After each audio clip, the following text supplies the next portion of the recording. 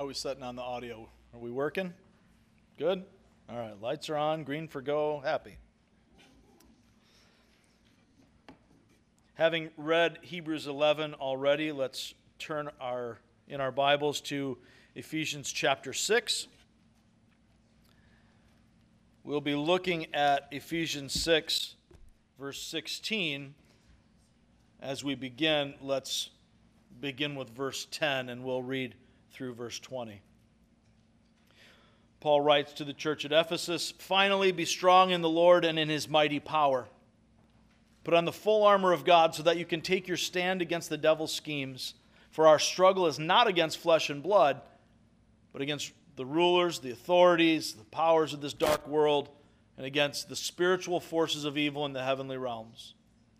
Therefore, put on the full armor of God so that when the day of evil comes, you may be able to stand your ground. And after you have done everything, to stand. Stand firm then, with the belt of truth buckled around your waist, with the breastplate of righteousness in place, and with your feet fitted with the readiness that comes from the gospel of peace.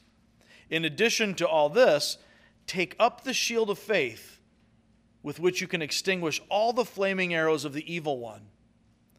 Take the helmet of salvation and the sword of the Spirit, which is the word of God.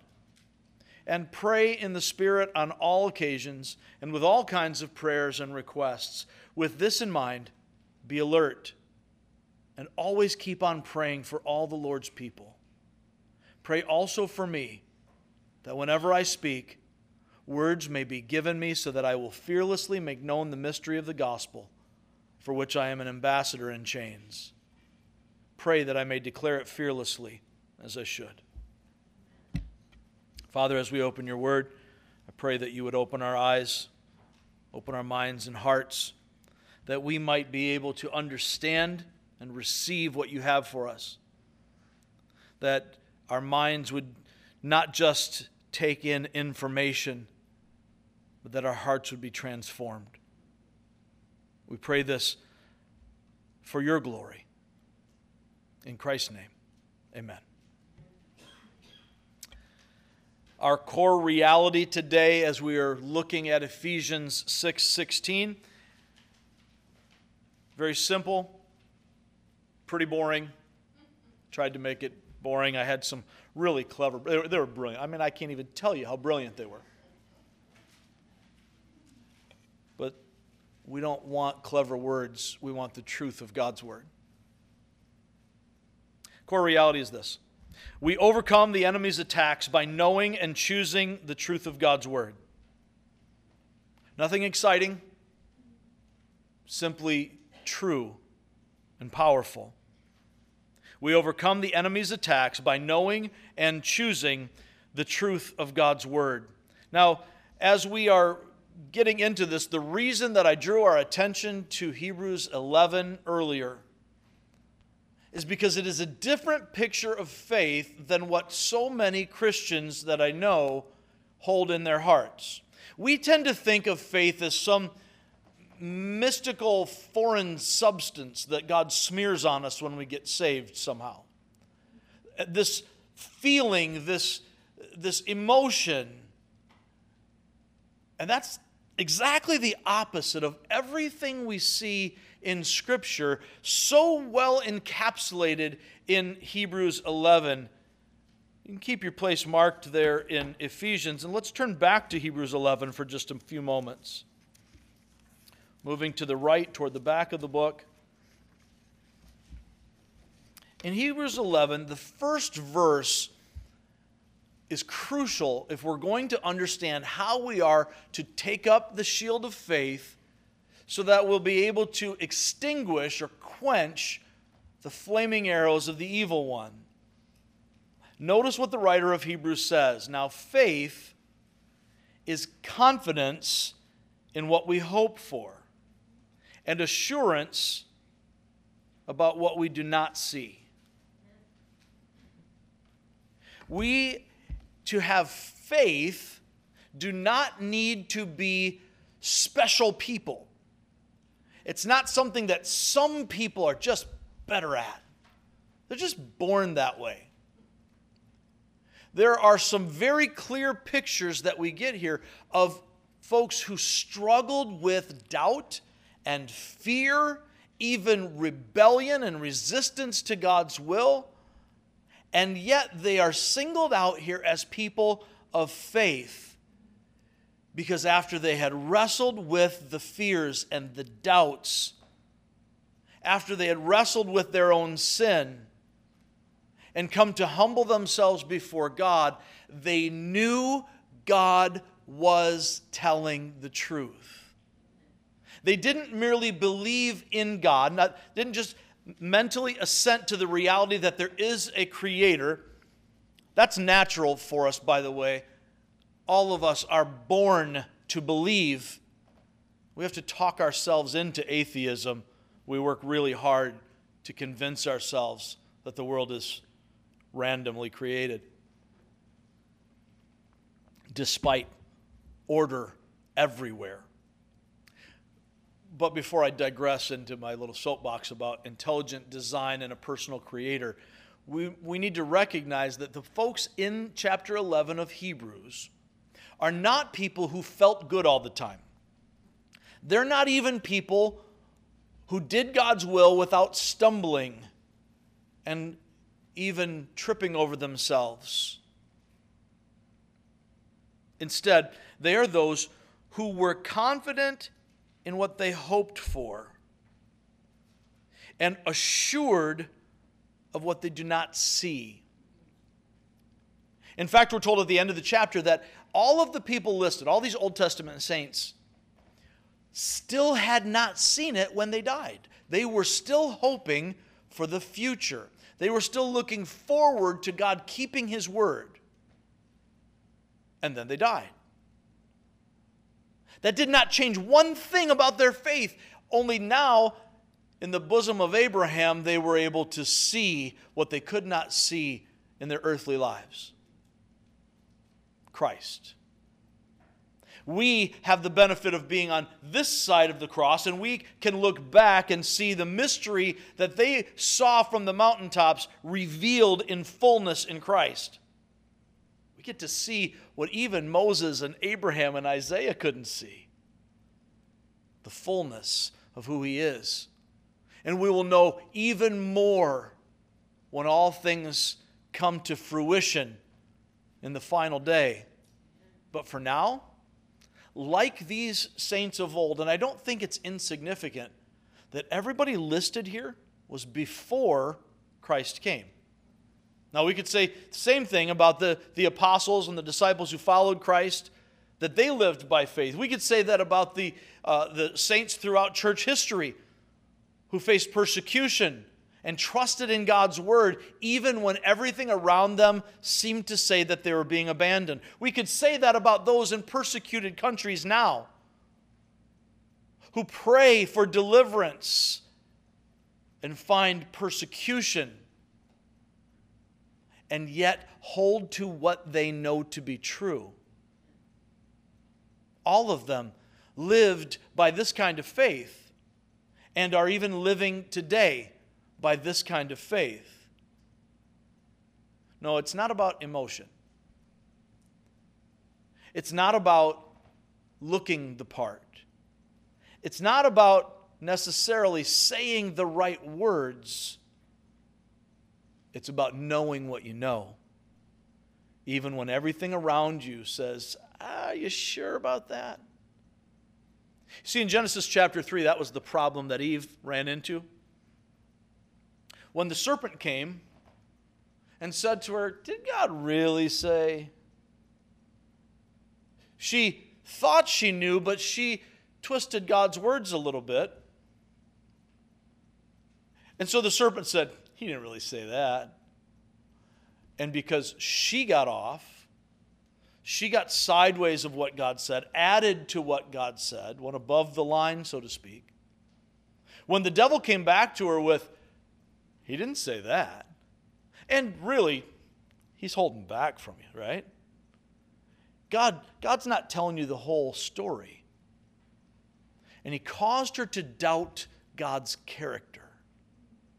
She listened to an opposing voice that deceived her and took her eyes off the prize. Faith, as we see in Hebrews 11:1, is different. It's keeping your eyes on the prize. That's why we read into Hebrews chapter 12. Let us fix our eyes on Jesus. There's all kinds of stuff swirling around in the world, isn't there? And there's even more. There's all this swirling around in the real world, then there's the fake world of social media. Whew, lots of stuff swirling around there, right? We can get really confused really quickly, amen? There's all sorts of dissension and division, anger and hatred. Man, we don't know how to have a debate or a conversation anymore, because as soon as you disagree with me, I have to see you as the devil, and I need to convince you and everybody else that you are the devil.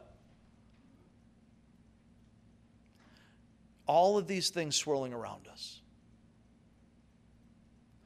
with the purpose and intent to take our eyes off what matters.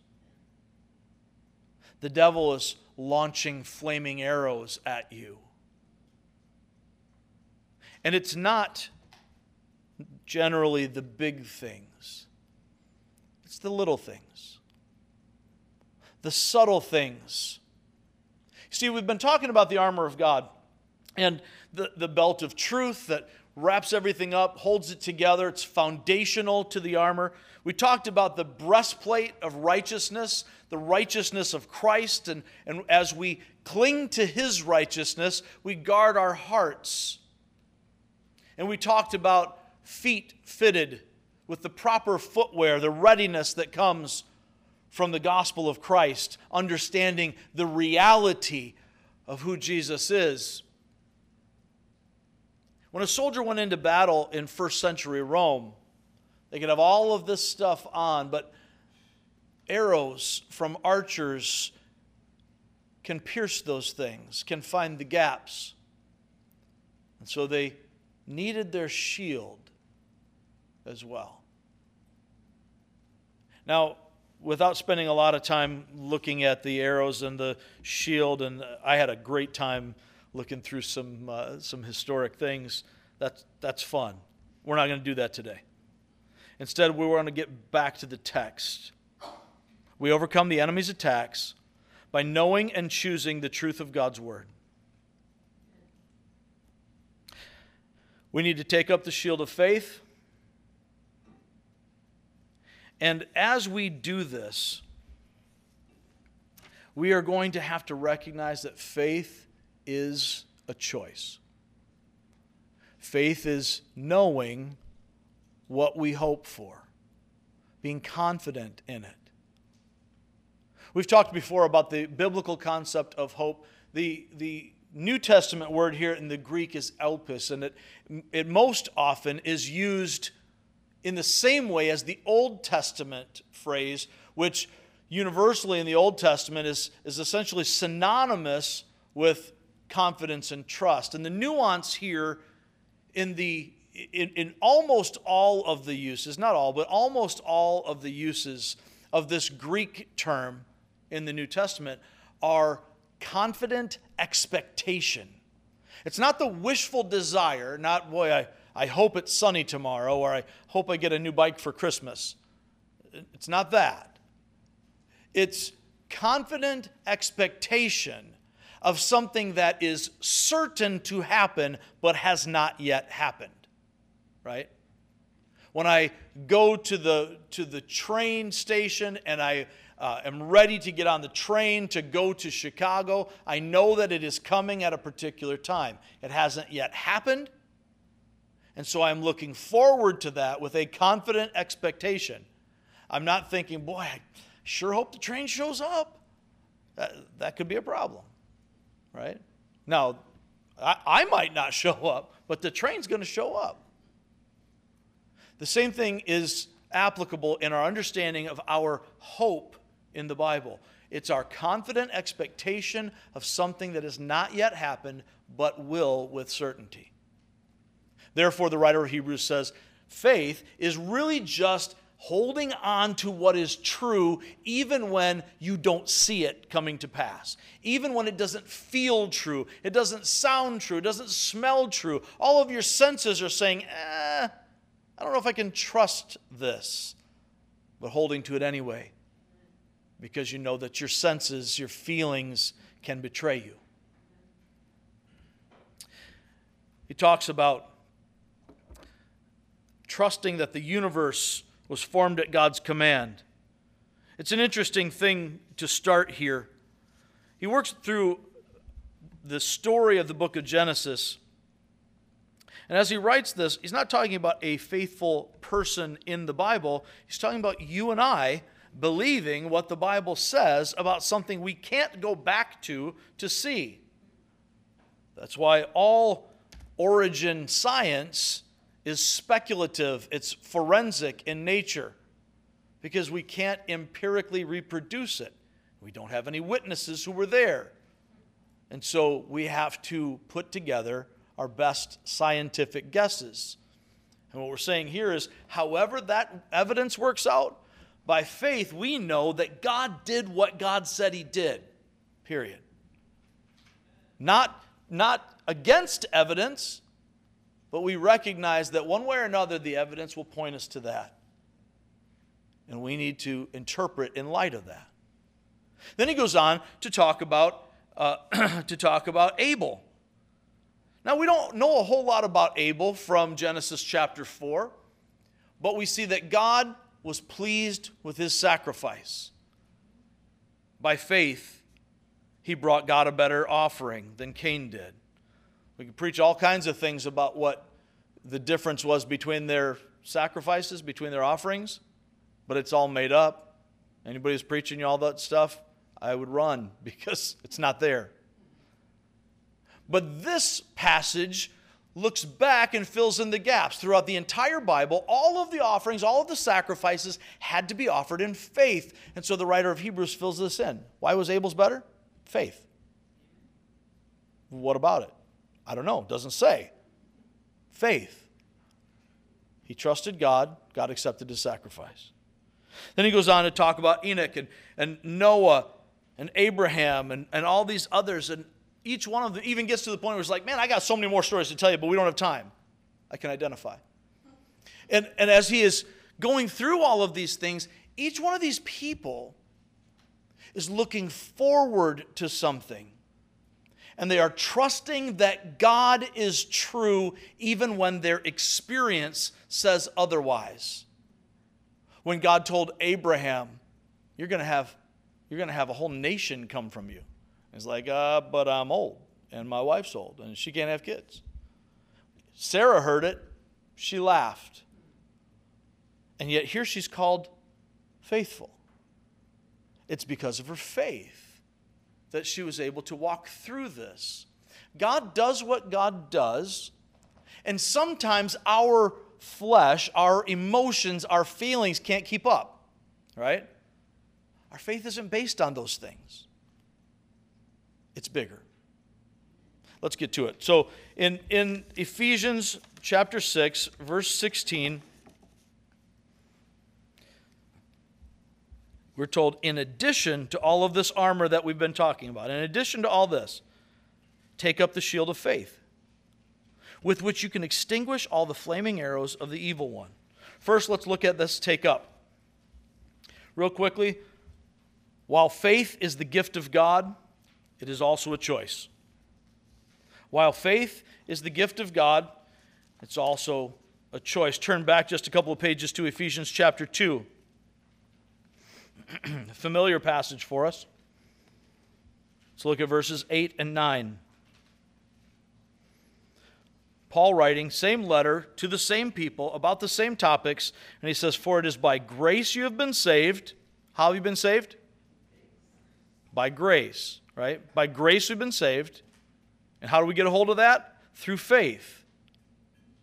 It's by grace you've been saved through faith. And then he clarifies, he wants us to make sure we understand, by grace you've been saved. Your faith doesn't save you. God's grace does. You take hold of this by faith, but understand this is not from yourselves, it's the gift of God, not by works, so that no one can boast. Interesting. I always thought it was my choice. I always thought it was my ability to trust God. Well, it is. But where do you think you got that ability to trust God? Is it because you were so holy? Because your pure heart is better than your neighbor's pure heart? That you're able to see what they do not see? If that were the case, then maybe we would be able to boast that there was something innately better in me. And some teach this, that God sovereignly looks and chooses based on the fact that He already knows that you're one of the good guys, that you're going to accept the truth. It's not based on anything but His sovereign grace. Turn, if you would, back to the left a few more pages to the book of John.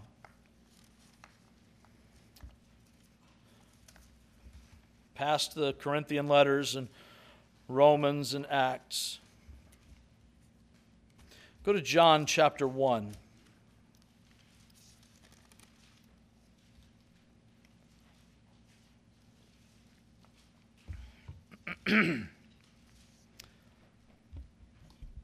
John the apostle, probably the most intimate friendship that Jesus had on earth. He writes this at the very beginning of his gospel. In the beginning was the Word, and the Word was with God, and the Word was God. He was with God in the beginning. Through Him all things were made. Without Him nothing was made that has been made. In Him was life, and that life was the light of all mankind.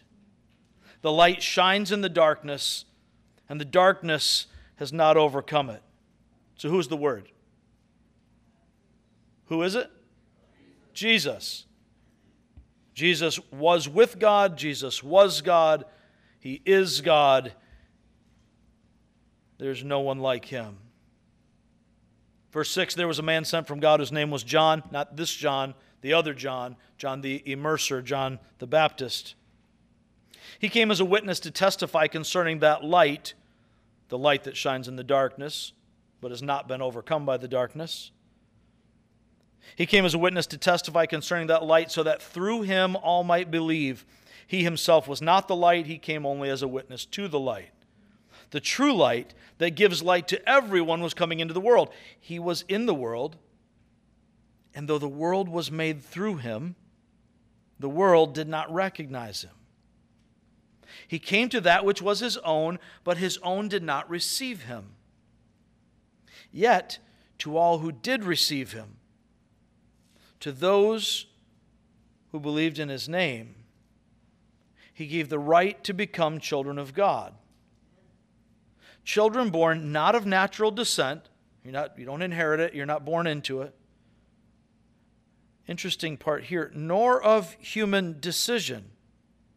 It's those who believed in His name, and yet not from human decision or a husband's will, but born of God. The Word became flesh and made His dwelling among us.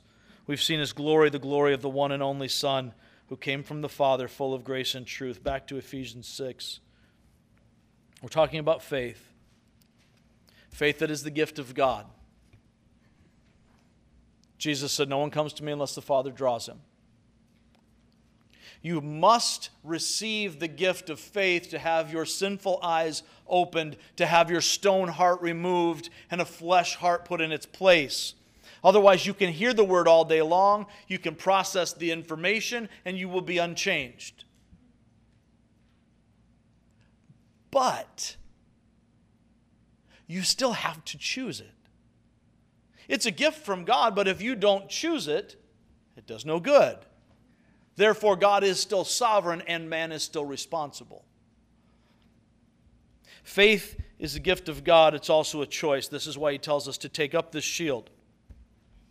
The shield is something that we have to actually use. Take up the shield of faith. The shield of faith. A variety of shields were used in the Roman Empire. They evolved over time. The early ones drew from the Greek shields. They were round in their nature. They weren't very protective. But as they evolved and in different settings, the Romans used a number of different kinds. Paul seems to be referring here to the large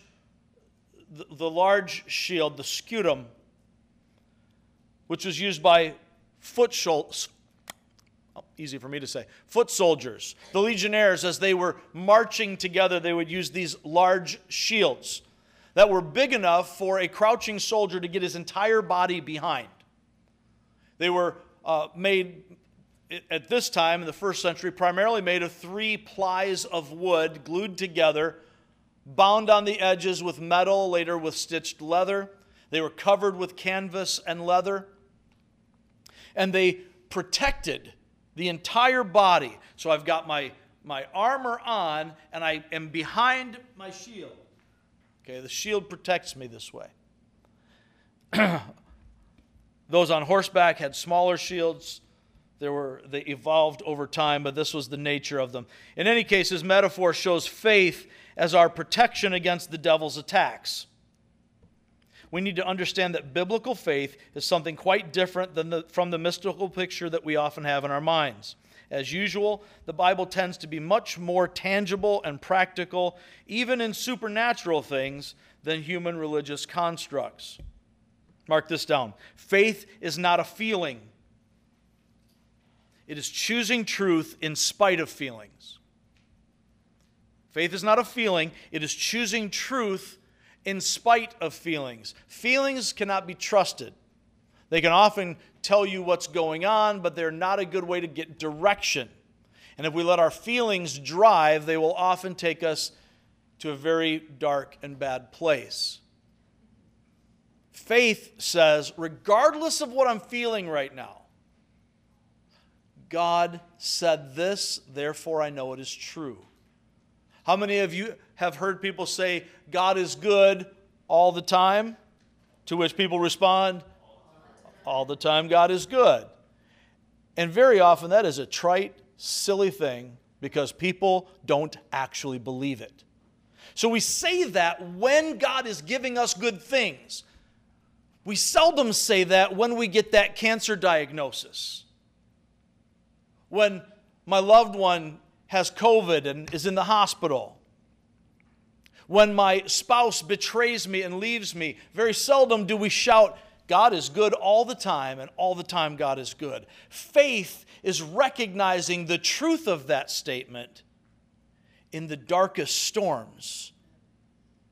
It's recognizing that I love my spouse when we're fighting over how to handle the money, not just on the honeymoon.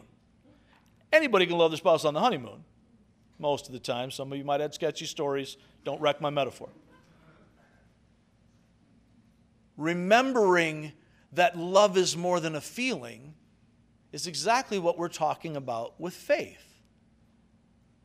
God said it. I will trust it, even when everything around me says otherwise. Faith is not a feeling.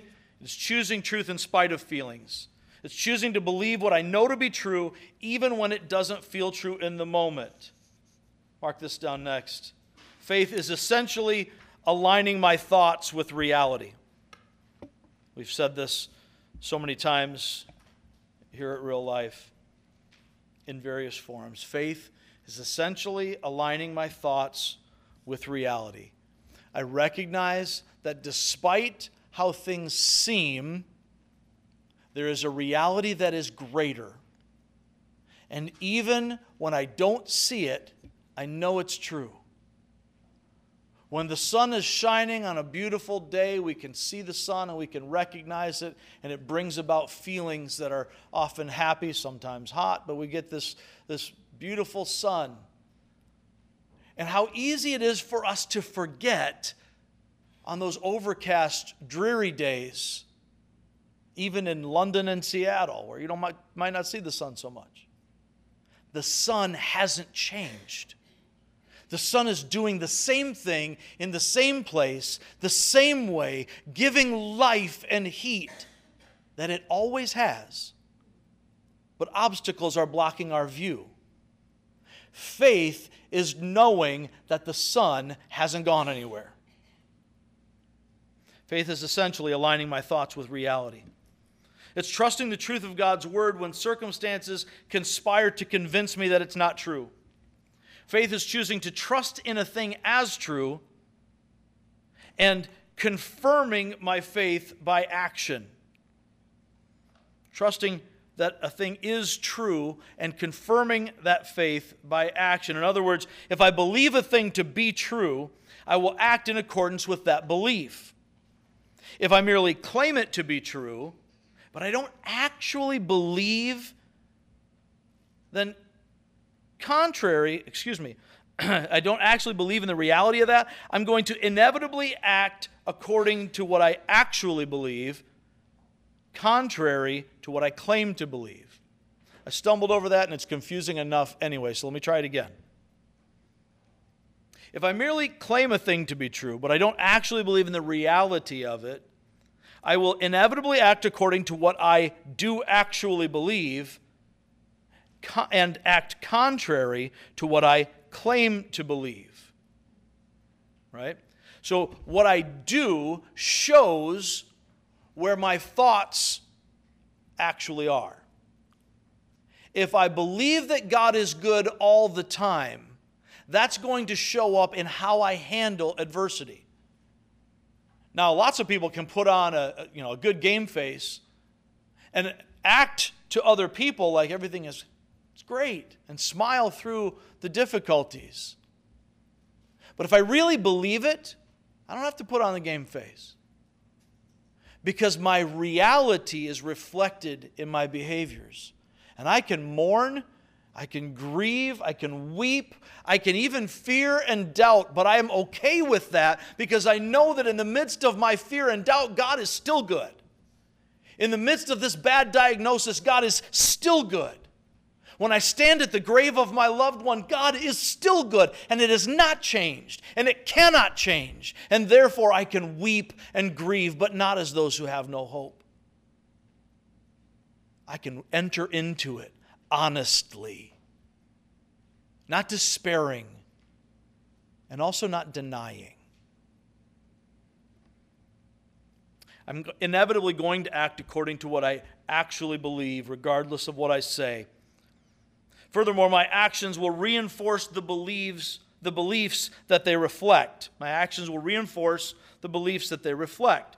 So that works like this. If I give in to fear, doubt, temptation, pride, etc., whatever it is that I'm giving into in these things, I strengthen that false belief. Right? So if I say God is good all the time, but then something bad happens, and I give in to that, oh man, God has abandoned me. The more I give in to those things, the more I start to believe those false beliefs. The devil's going to whisper things in our ears all the time. We'll get to flaming arrows in a little bit. He's going to whisper things in our ears all the time. And when I believe those things and then I act upon that false belief, it strengthens that false belief in me. And it undermines my faith in what is real and true. Likewise, if I feel the same temptations, but I choose to align my thoughts with what I knew to be true in my clearer moments, and therefore act in obedience according to the faith I'm choosing, it therefore strengthens my belief in the truth of God's Word. Obedience strengthens our faith. When I believe it, even when I don't feel it, so I act on it because I choose to continue to believe it, that will confirm my faith and strengthen my belief. The great philosopher Marion Robert Morrison, some of you may know him better as John Wayne, said that courage is being scared to death and saddling up anyway. I was reminded late last night that I have quoted that a lot. Courage is being scared to death and saddling up anyway. As I choose to act in spite of my fears, I strengthen my ability to overcome that fear next time. Action and faith go hand in hand. This is why when I began roofing, because I was out of money, and when you're out of money, you do what you got to do, right? I did not tell my employer that I was deathly afraid of heights and especially ladders. Yes, I lied. He said, "Are you afraid of heights?" Heck no. At least not near as much as I'm afraid of an empty bank account, so let's go. And the first roof I got onto, some of you know this story, happened to be our old barn. I'm 40 feet up in the air, and my dear friend and beloved employer had us on a long ladder in the back of a dump truck on an uneven surface, so it's got shims underneath the ladder. And I was scared to death. If you've ever watched Tom and Jerry, when Tom is falling and he's scared and he sticks the claws through the wall, that was me on this roof. But he had his 14-year-old son up there, and I couldn't chicken out and let him look tougher than me. So I got up there. But you know what? By the end of that job, the rest of the roof seemed pretty easy. By the end of that summer, my fear of heights was gone. I don't get on roofs anymore, so it's back. But anyway, the more we do a thing, despite the fear, the better we become at seeing past the fear. And don't misunderstand, it's not a matter of being strong enough to overcome that fear. We overcome the fear by seeing past it, by seeing something that we regard as a greater, deeper, more profound reality. That's what faith is.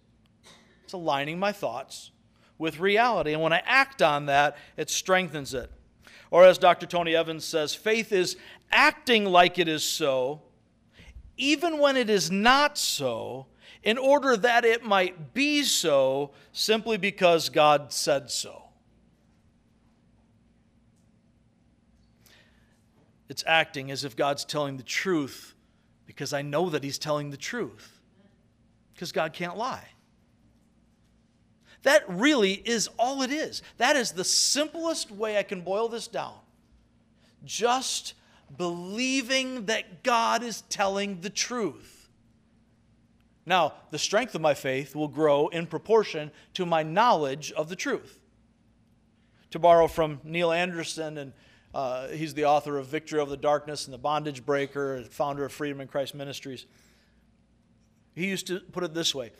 It's been said that there are 7,000 promises of God in the Bible.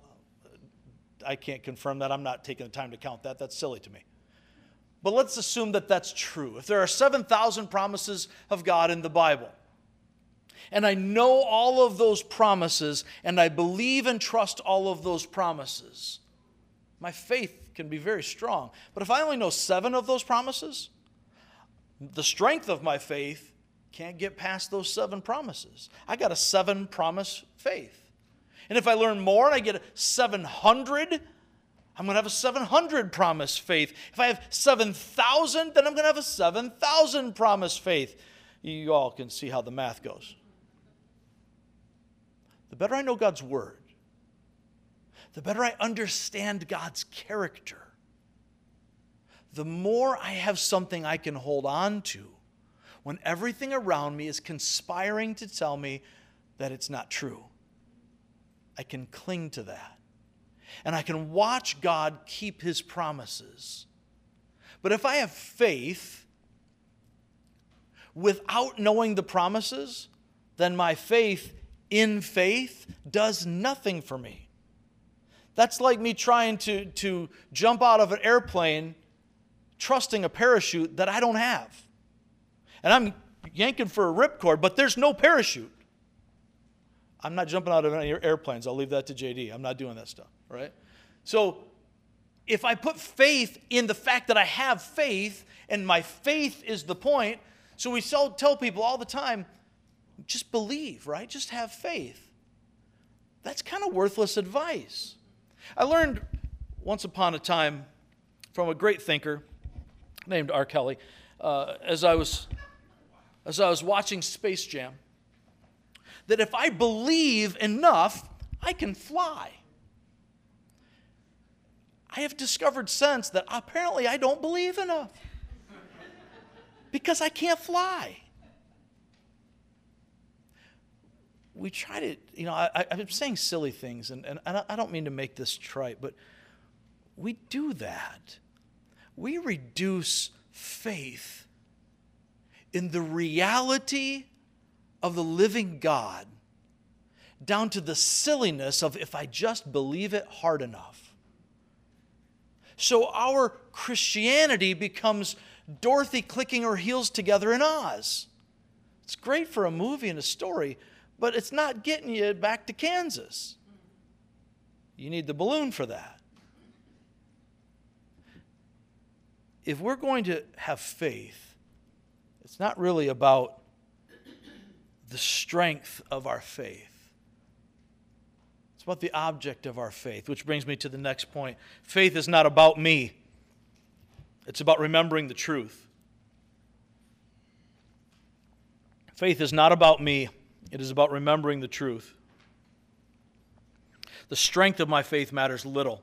The object of my faith matters much. How much I believe in the parachute doesn't help. What helps is actually having a parachute. That's what matters. However, learning to choose faith, to take it up as a shield, doesn't just happen. It's learned. It must be practiced.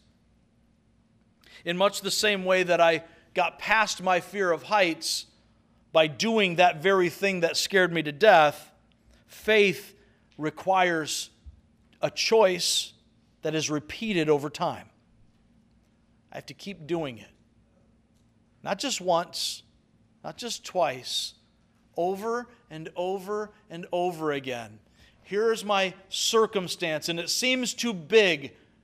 I don't think I can trust God. Most of us don't say that out loud, right?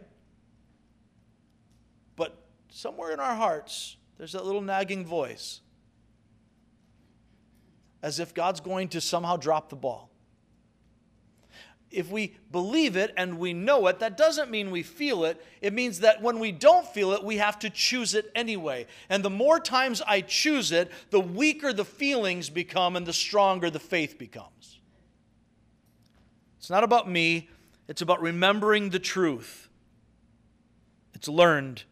It must be practiced. We tend to think and talk about having enough faith or strong enough faith, but Jesus was very clear with his mustard seed comments that the amount of strength, the amount of faith, or the strength of the faith is unimportant.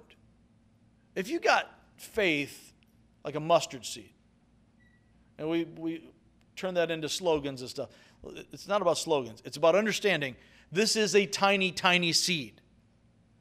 And if you have tiny, tiny faith, weak, pathetic faith, but you got some faith, you believe what God says. It isn't really about how strong your faith is. It's entirely about how strong God is. Is he telling the truth? Does he ever lie? Does he ever fail? Now, I'm going to ask you that again, and I want you to respond with what you actually believe. Is God telling the truth? Does God ever lie? Does God ever fail? Let me throw you another one. Do your circumstances ever cause you to feel opposite of those things? Faith is choosing truth in spite of our feelings.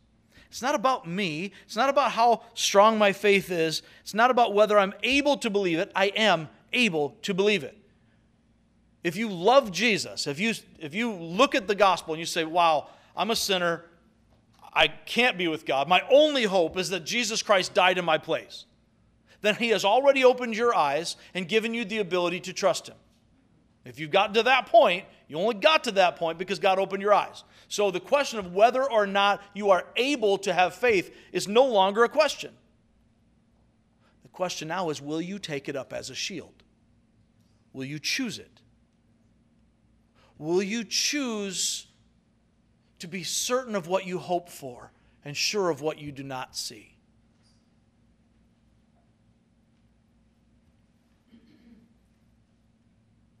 What matters is believing God, remembering that He does not lie or fail to keep His word, even when everything around me seems to be telling me otherwise.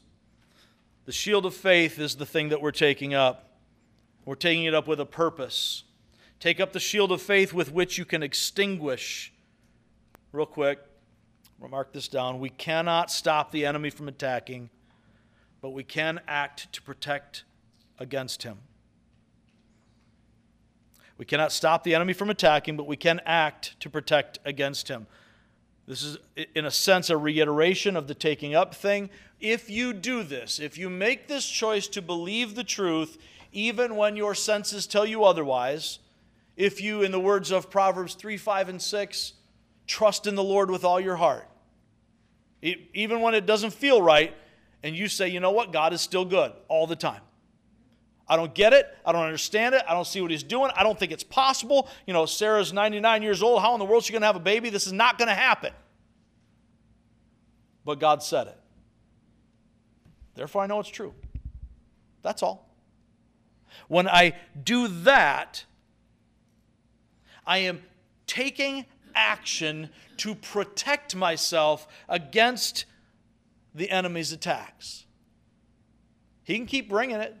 He can bring bad circumstances. Raise your hand if you've ever felt like you've gone through a stretch where it was just wave after wave after wave. You come out of one trial and another one smacks you in the face. Anybody? Yeah. Some days it just is like, why did I even get out of bed? Some months can feel like, why did I even get out of bed? Some of you, some years. And I don't understand why. I don't understand why it goes that way sometimes. Why is this person going through it and the other person isn't? That's above my pay grade. What I do know is that every single thing that the enemy intends as a weapon, God has ordained as a tool. He is using what Satan intends to shipwreck you with, he is using to shape you. That's the goal. That's the purpose. And he doesn't fail. We cannot stop the enemy from attacking. It's going to happen. It's a when. When the day of evil comes, not if. He's coming after you. He hates you. You are a defector from his kingdom because every single one of us used to belong to the kingdom of darkness. But if you have received Christ, you have been transferred. Your citizenship has been transferred to the kingdom of the beloved Son. You are no longer darkness. You are now light in the Lord. And you better believe the devil hates a traitor. We cannot stop him from attacking. But by choosing truth over feelings, we can act to protect against him. Let's move on, with which we can extinguish all the flaming arrows. The enemy's attacks are intended to inflame the flesh.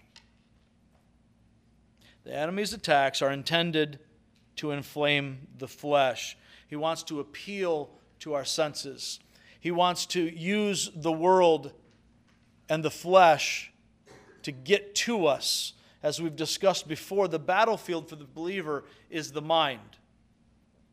He can't take you out of God's hand. He can't separate you from the love of Christ. But if he can get you so deceived, distracted, and discouraged that you live as if you are still in bondage, so that you don't experience the victory and freedom that Christ has already purchased for you, that's the next best thing for him.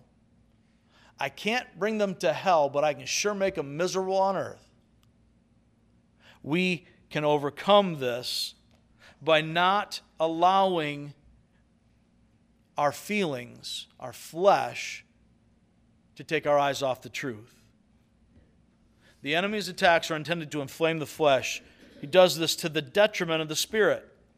So if we walk according to the Spirit, not according to the flesh, then we will not give in to his attacks, these flaming arrows. Next, notice this. We are tempted to live contrary to our identity in Christ by these three things.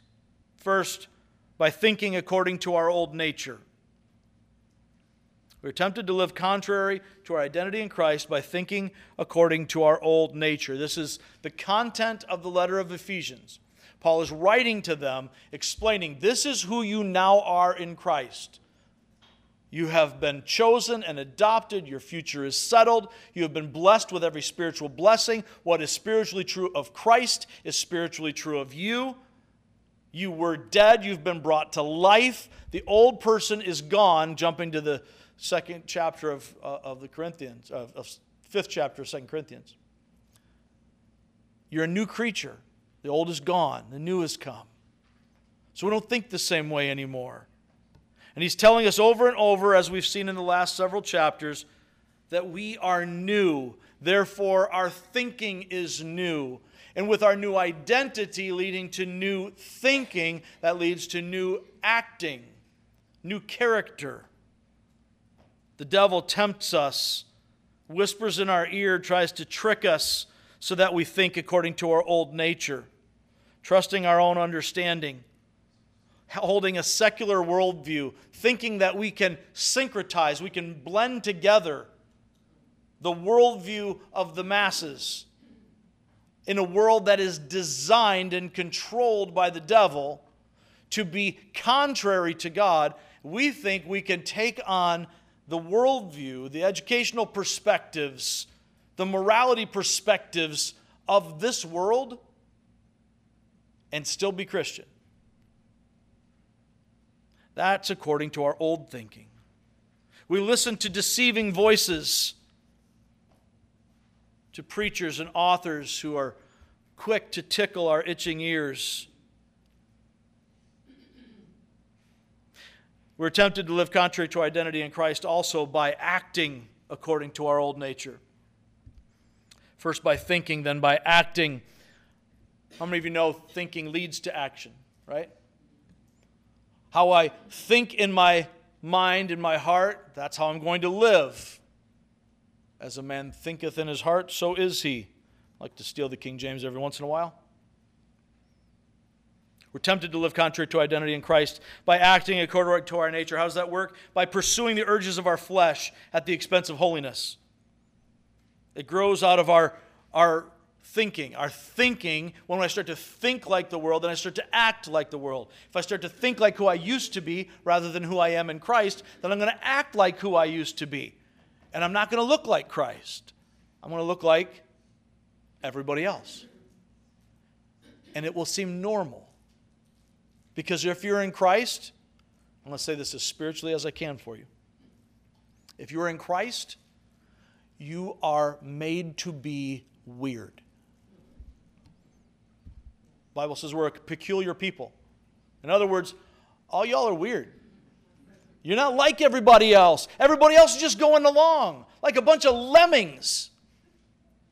And they're all falling off a cliff into destruction. And it seems great in this world. Man, don't be jealous of the wicked unbeliever when they seem to have good things. When you want some good stuff too, how did they get that nice car? Why did their kids obey them better? Why do they seem to be more respectful?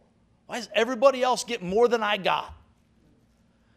Because they're going off a cliff. They might as well enjoy it. There's more.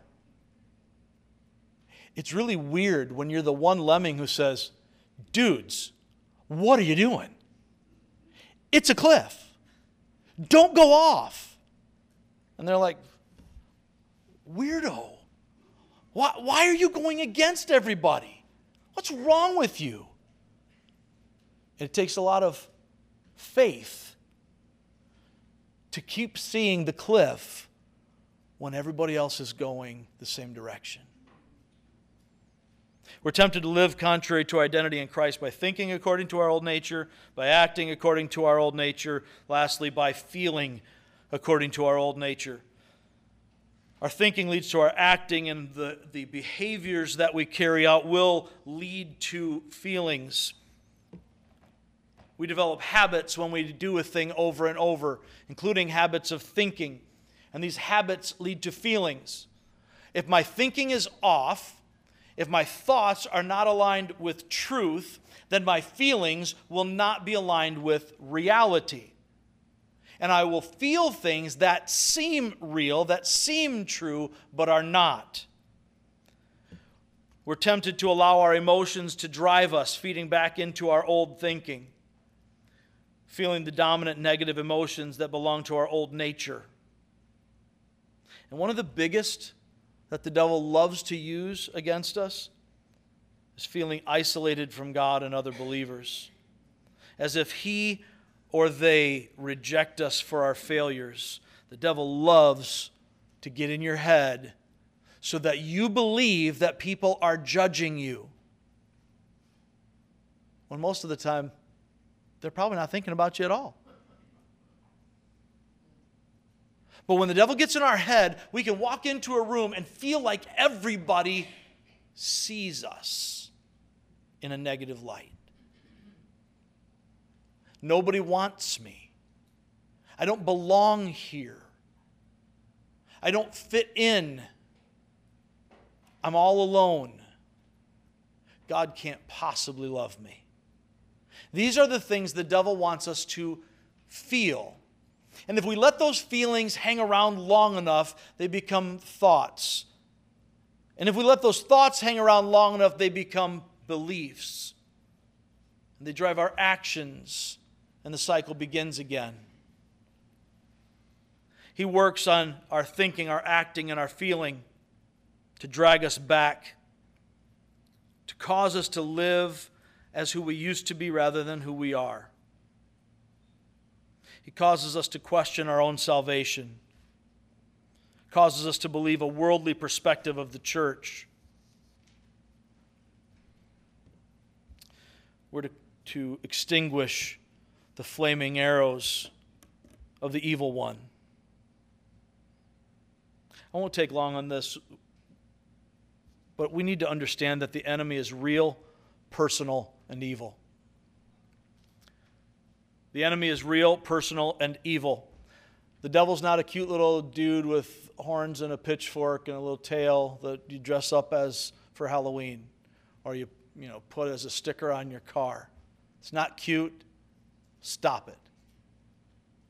The devil is evil, and he hates you. Don't play around with people who hate you. As children of the righteous one, we are especially hated by the evil one. He hates all of us because we're created in God's image. So he hates humans, but he really hates those who no longer belong to his kingdom.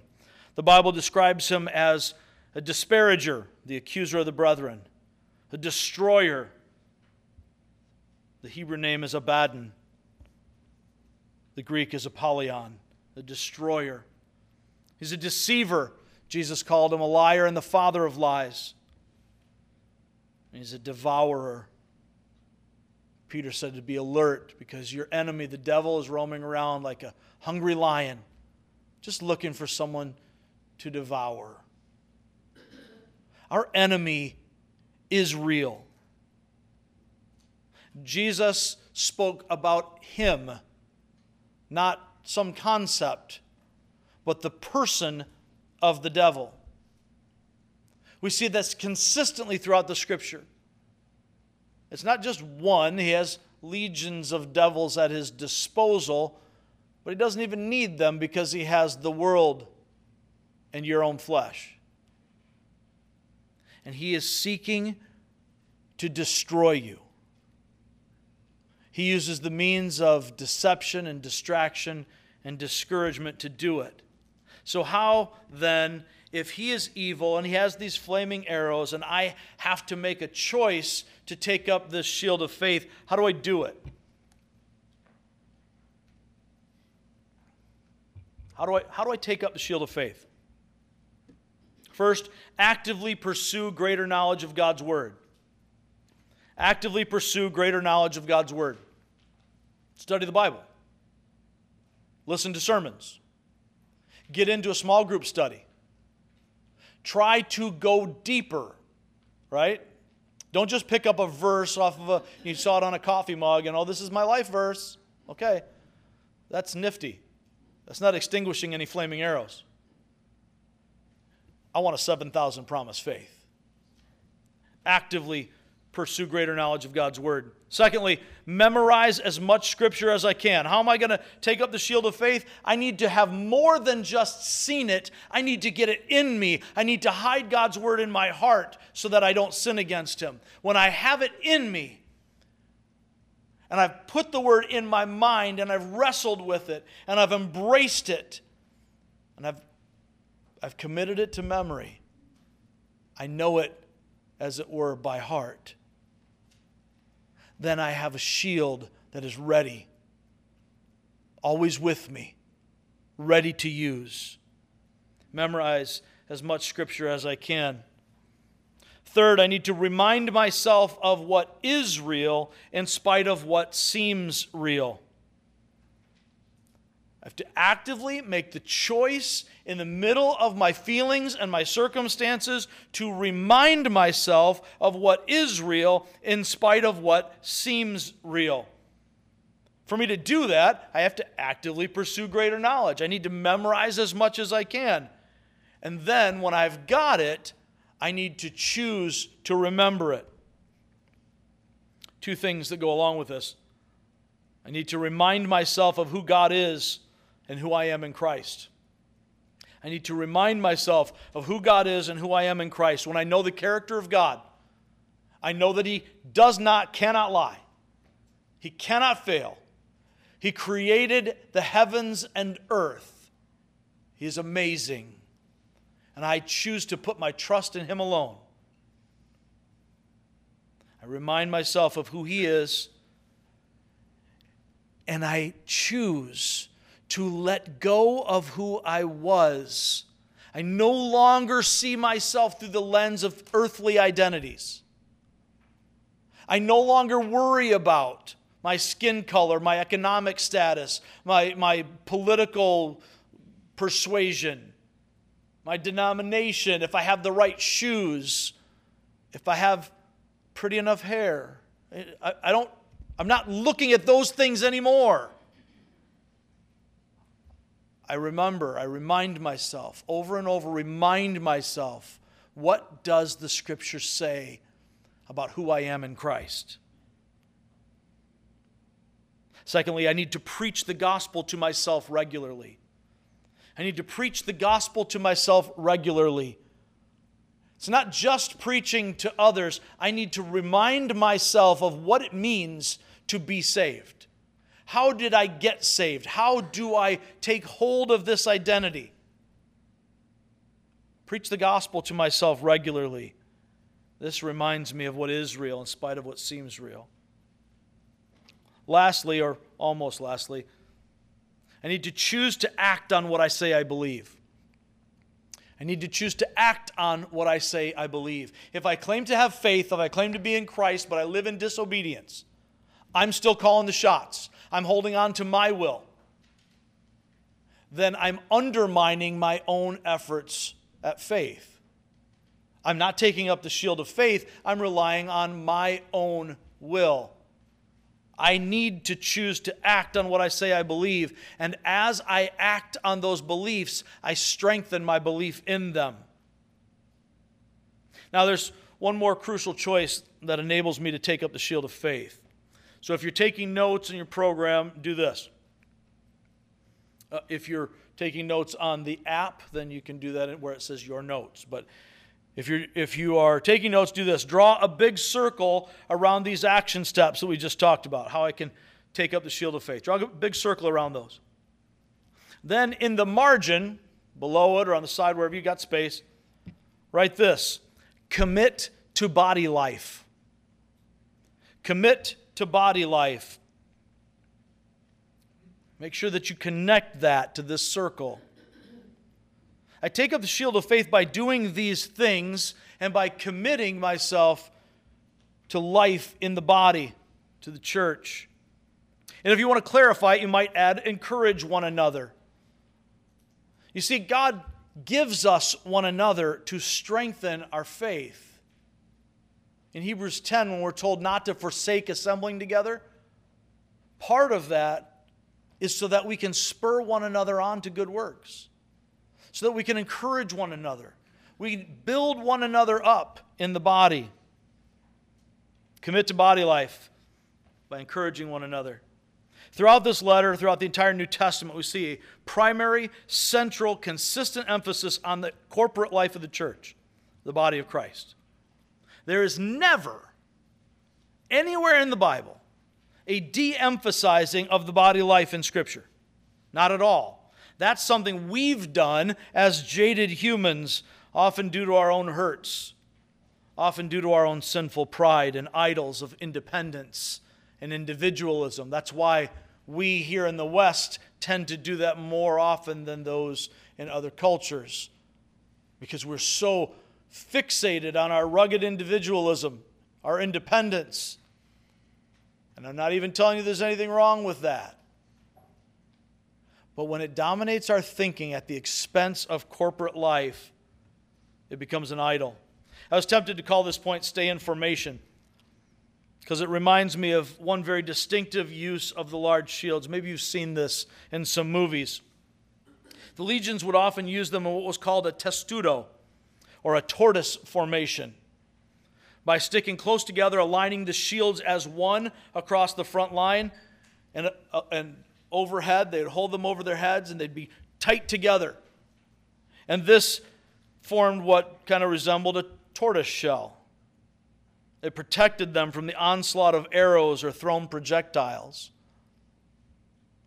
The church is called to form up as one, strengthening and protecting one another in our closeness. When we're together, the enemy has a much more difficult time inflicting his spiritual damage.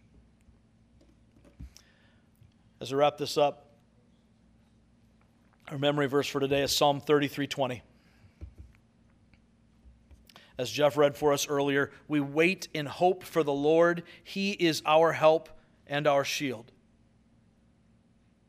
We wait in hope for the Lord.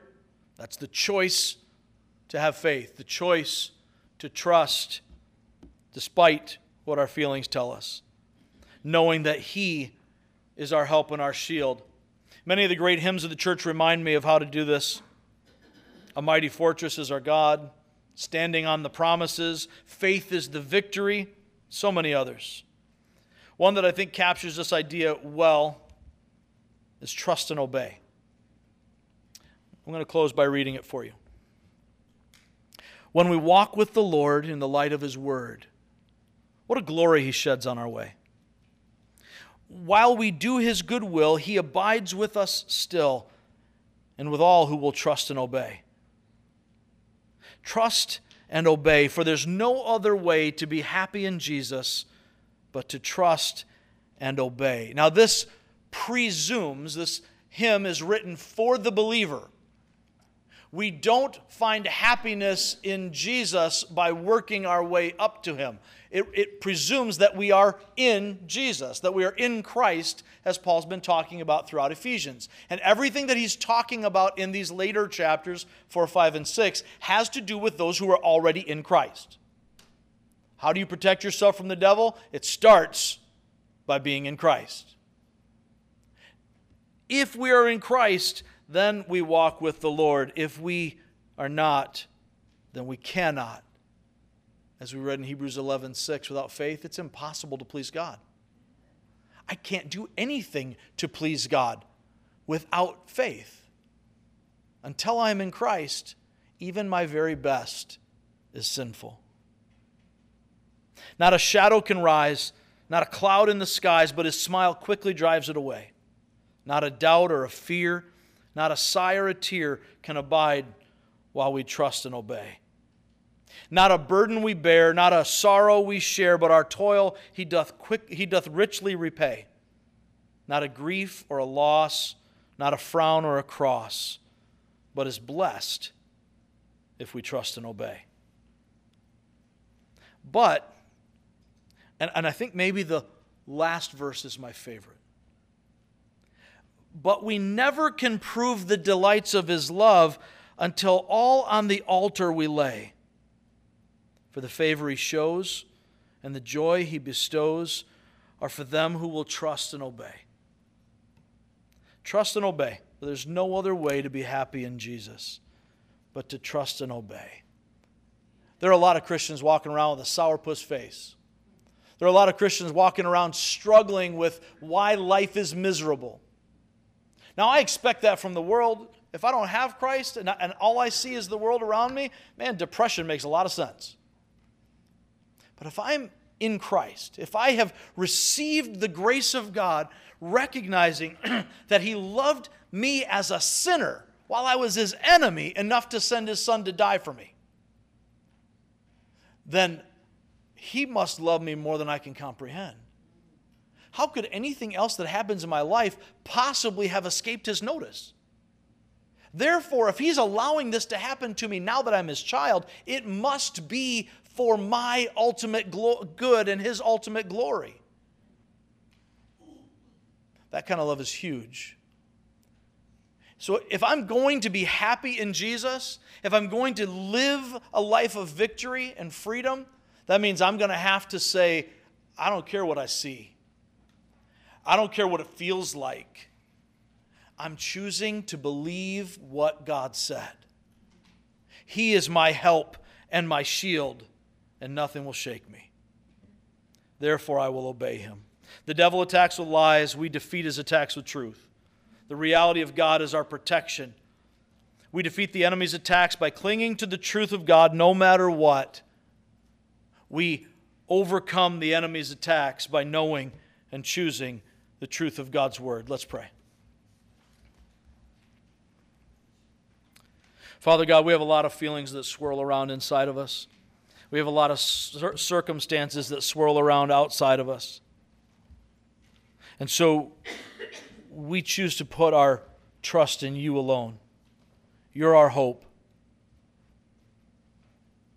We're not going to prop ourselves up with the things of this world. We're not going to worry about the things that are going to pass. Father, we know that one of these days we're going to be with you face to face. And we recognize that what seems real often is not. So we choose you. We pray this in the name of your Son, Jesus. Amen.